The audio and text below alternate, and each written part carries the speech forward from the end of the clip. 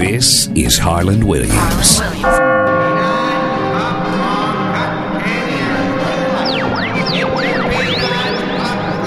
You're riding down the Harland Highway.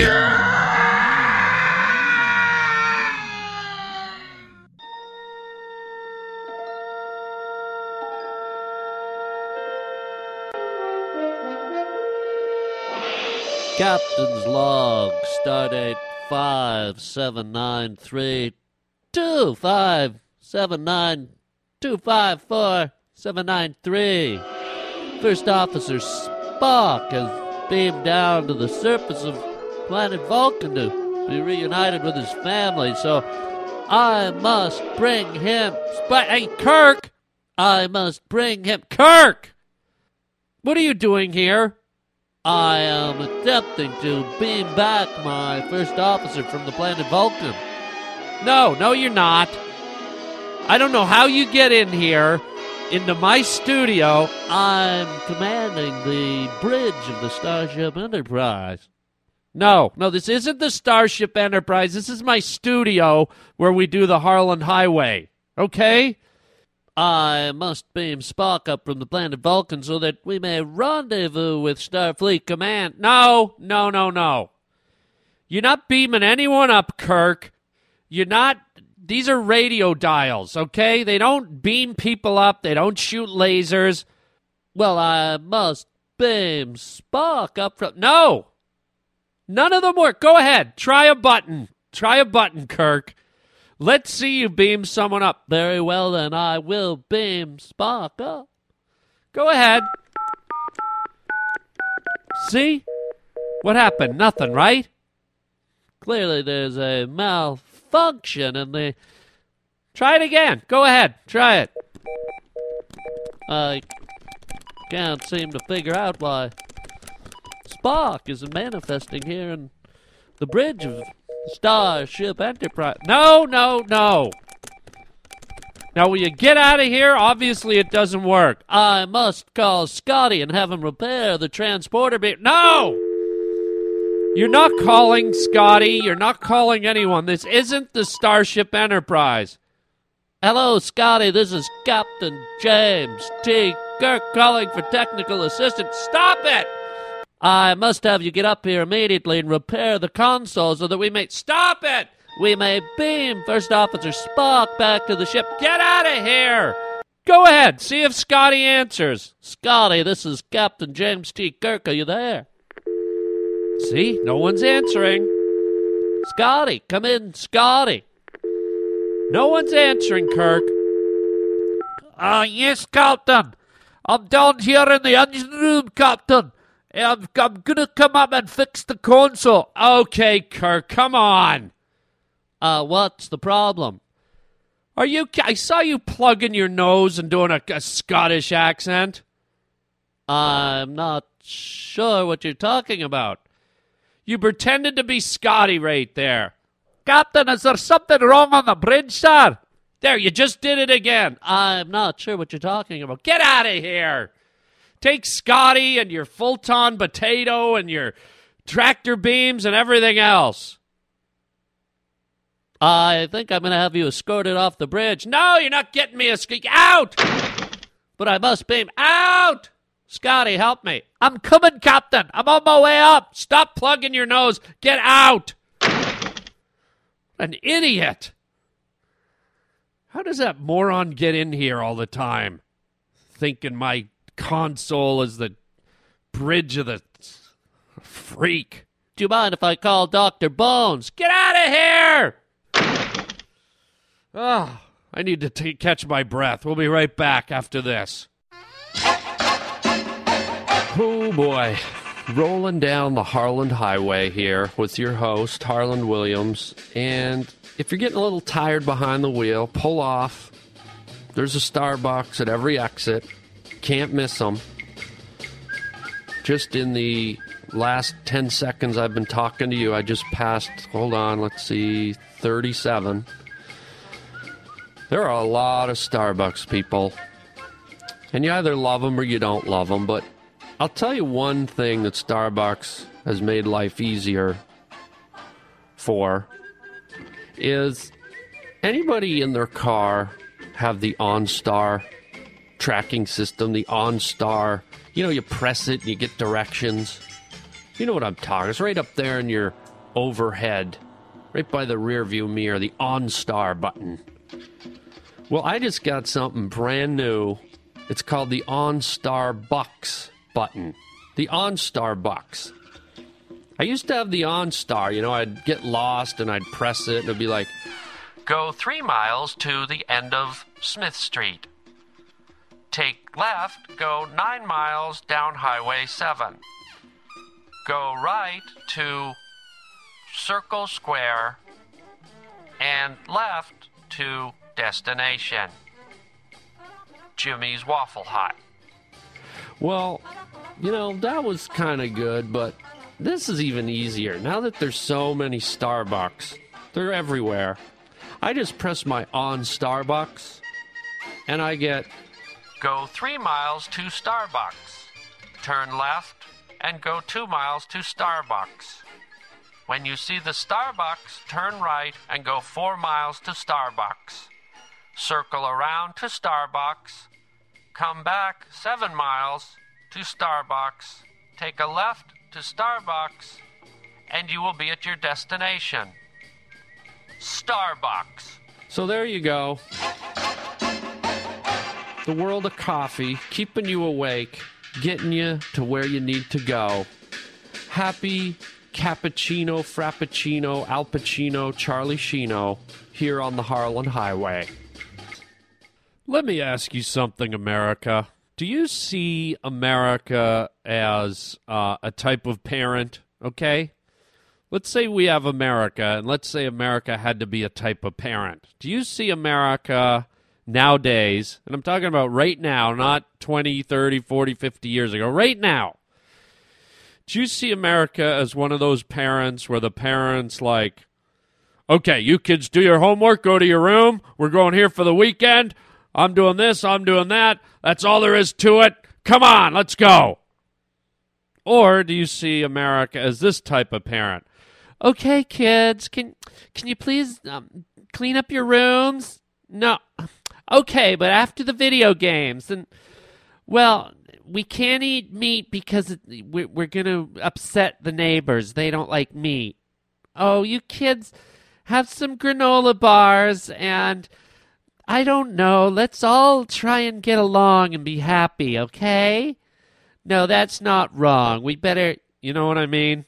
You got the authoritative parent, the parent that administers discipline, the parent that seems in control, knows what's right, knows what's wrong, you know, makes decisions based on power and strength and what's good for the family, what's good for the child's development, or at least perceives it to be good, you know, creates the image that it's good and is kind of working for the good. Or do you have the wishy-washy parent who's trying to make everybody happy, who's getting pushed around by their own kid, who the neighbors think is a sap and a wimp and a pushover?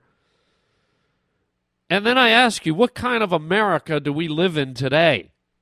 And I'm talking about the rest of the world looking in at us. Because I hate to say it, folks, and I'm sure you already know where I'm going with this, I think we might be the second one. Yeah, I think we've gone from being that in-control parent, that strong parent with a perspective and a point of view and a direction, to that kind of flimsy, like, let's make everybody happy, let's not offend anybody, I don't believe in this or that, and we can't do this because of that, and let's spread granola all over our bodies and jump around in some Vaseline. Have we become that kind of parent? I don't know, man. I'm getting a little worried. I'm getting worried that America's become so like self-help bookish and so like Dr. Phil-ish and Oprah-ish and so internalized and spiritual and metaphysical, and we love everyone and we have to help everyone, and which are not bad things, but have you ever heard the term letting your guard down? You know, I just don't feel like we're the America that has the backbone it used to have. And I'm not taking anything away from the military. I mean, if there is a backbone in this country, it's those men and women. But I don't know, man. You know, I saw a thing on the news where, you know, America's working on disarming its nuclear capabilities. Its nuclear warhead system is antiquated. Meanwhile, Russia's like modernizing their nuclear weapons. And who knows what China's doing? You know, China to me is like the sneaky little tiger in the bushes, man. They're just sitting here and watching us self-destruct. They're watching us get weaker.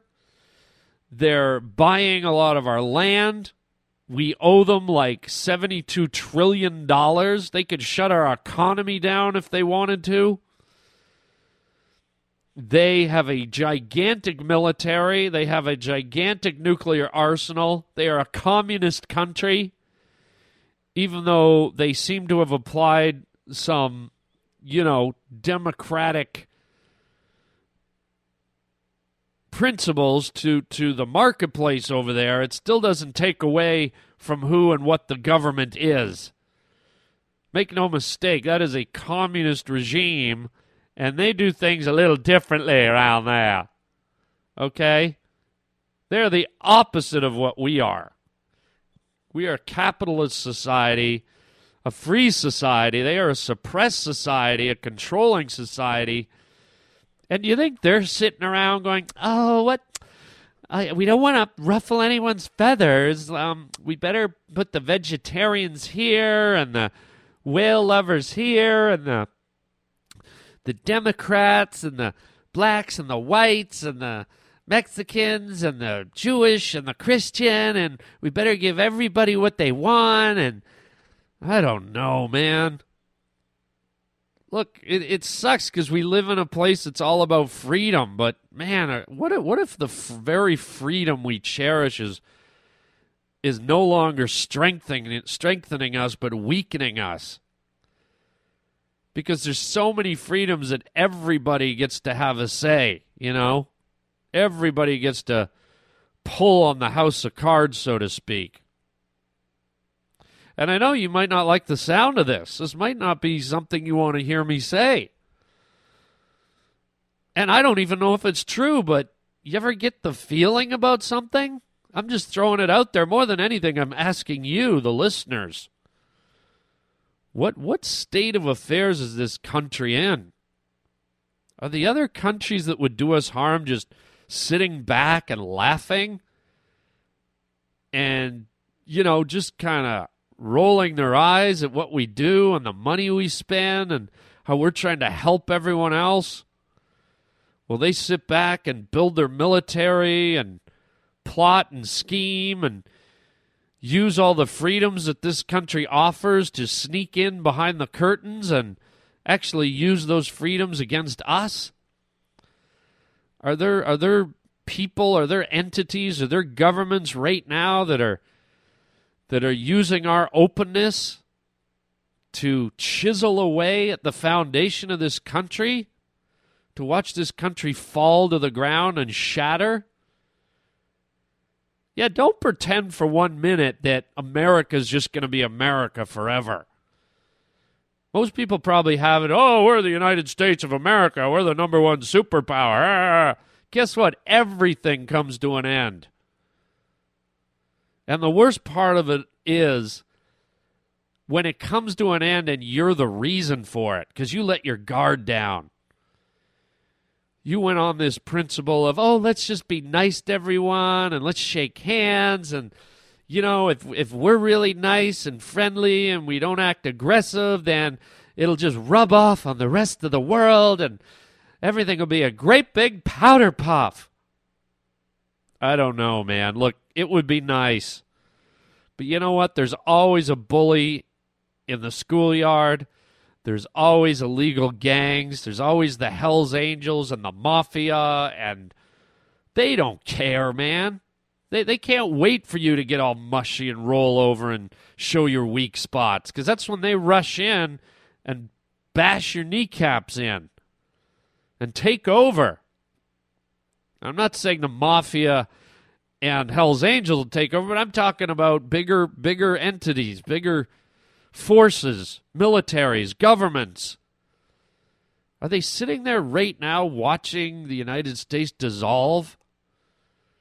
Because we're trying to be the Dr. Phil of all countries and help everyone and talk it out and try and show everyone that there's a way to do this, and you need a timeout, Iraq, and China, take a timeout, but when you're finished, we're going to sit here and talk, and I'm going to nourish you, and I'm going to nourish you emotionally, and wait, what are you doing? What are you doing? Why are you sticking a nuclear weapon up my butt? Ah! I don't know. I'm just expressing my feelings. I feel like everything's moving in a weird way. We're going to a place where we're vulnerable, maybe. I don't know. I don't know what China's doing, hiding behind its communist government. I don't know what Russia's doing. Do you think all these guys love us and want to be all as touchy-feely as we want to be with them? I doubt it, man. Everyone wants to be on top. You know, China and Russia don't want to be below the United States. Why wouldn't they one day just go, you know what? We've been watching them for like 3 decades now. We've had infiltrators inside the country. We know how to shut down their power grids. We know how to shut down their transportation. We know how to shut down their economy. Today's the day. Let's go in and get them. And just like that, a hostile takeover, and suddenly it's the United States of China or the USSA. Yeah, just something to think about. I'm not trying to put the fear of God in. And you might be sitting there going, Williams, you're a dillweed, man. Where the hell do you come up with your theories? Okay, look, I know we still have weapons. I know we still got the Trident submarines floating around in the ocean and they could annihilate anything, but I don't know. The more I watch the news and politicians and all these, specialty groups that are whining and crying about, I want this, I want that, I'm protected under the Constitution, and my rights were violated, and I get this, and I just demand that, and then everyone wants so much that there's just nothing left. Everything's just been pecked away. I don't know. Just throwing it out there, man. Food for thought. Food for thought. Well, ladies and gentlemen, rejoice here on the Harland Highway. Today is the day that the American bald eagle has officially been taken off the endangered species list. Yes, old Baldy is back. So if you see a big giant bird flying over your house with a bald head, get the Rogaine and put it in the bird feeder. The bird of prey should swoop down and sit down and gobble right in front of your eyes. You and the family can sit there and watch our national bird eating Rogaine and trying to put some hair on its head. I mean, who the hell named the bald eagle, man? You don't see other birds flying around with hairdos, huh? There's the Tony Home Permanent sea osprey. And over there's the Afro sparrow. And over there, we've got the pigtailed tree nutcracker. Bald eagle. What the hell's that all about? I don't know. I'll call the Audubon Society and lodge a formal complaint on behalf of the United States of America. All right, people, keep your hair on your heads. Don't hit any bald eagles as you're wailing down the Heartland Highway. How many of you have actually ever seen the national bird? How many of you, and I don't mean, somebody cuts you off in traffic and flips you the finger. Okay, that is not the national bird. I'm talking about the bald eagle. Have you ever seen one in the wild? I don't mean at a zoo. I mean out in the wild. They are something to behold, man. Beautiful birds. I've had a few good run-ins with bald eagles. I was up in northern Canada once at a remote lumber camp fishing all by myself out in the middle of nowhere, literally. And all of a sudden, I'm sitting there and something splashes into the lake right in front of me. Like out of nowhere. It's like something fell out of the sky, and it was like quite a big splash. I was like, what the hell was that? I look up, there's a beautiful bald eagle flying just up above me. And I was like, what the hell? Did that thing drop something in the water? Did he try to dive bomb me? So I got my fishing line and I cast it out. There was clearly some type of object floating in the water. And I casted my line out and I was able to hook in and pull this thing in. It was the head of a bunny rabbit. Wow. I was impressed but also scared. I was also like, wait, whoa. Is this like a mafioso warning? Is this similar to the guy that woke up with the horse head in his bed? Was this the bald eagle's way of staking out his territories? Hey, yo, what the hell are you doing on my lake, man? Huh? This is my forest, huh? You better get your ass out of here. I see you around here again. This is what's going to happen to you, okay? Yeah, that's right. It's a rabbit's head. Fangula, huh? I'm like, wow, okay, I get the message. And then I was back the next day fishing, of course, and he showed up with 8 of his bald buddies, and they sprayed me with Tommy guns. Beep. Ah! No, that didn't really happen, but the rabbit head did. And then another sighting. I've had many sightings, but I'm giving you a couple of the ones that really stuck out. I was canoeing in the Rocky Mountains in British Columbia. This little lake, not a huge lake, but this thing was aqua green, and it was still as glass, and the reflections of the snow-peaked mountains and the trees were in the water. You almost couldn't tell where the landscaped end and the water began. It was almost something right out of an oil painting. Honestly, it was almost like it wasn't real. It was so beautiful, right?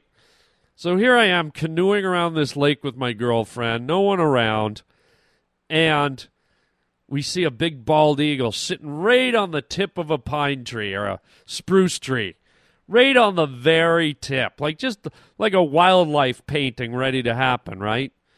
And we're getting closer and closer, and all of a sudden this thing launches itself out of the tree, giant wingspan, goes right down, just skirts the top of this glass lake, and right in front of us reaches down with those big yellow and black talons, with the big claws, and he plucks a fish, a good size, probably 1.5 pound, 2 pound fish, right off the top of the water. I guess the thing was dying or sick, or just plucked it up, and it was all in one fluid, smooth motion. It was just nature at its finest, man. Just rhythmic and beautiful, and just wonderful to see. So it's scary to think that at one point that this beautiful bird, the bald-ass eagle, was at the door of extinction. Knock, knock, knock, knock, knock. Hello? Yeah, it's me, Bald Eagle. Come on in. Hello, Mr. Extinction. Hello, loser. What? Wait a minute. What? Loser, you're all done. Wait. Yeah. you know how many species go extinct every day, every week, every year?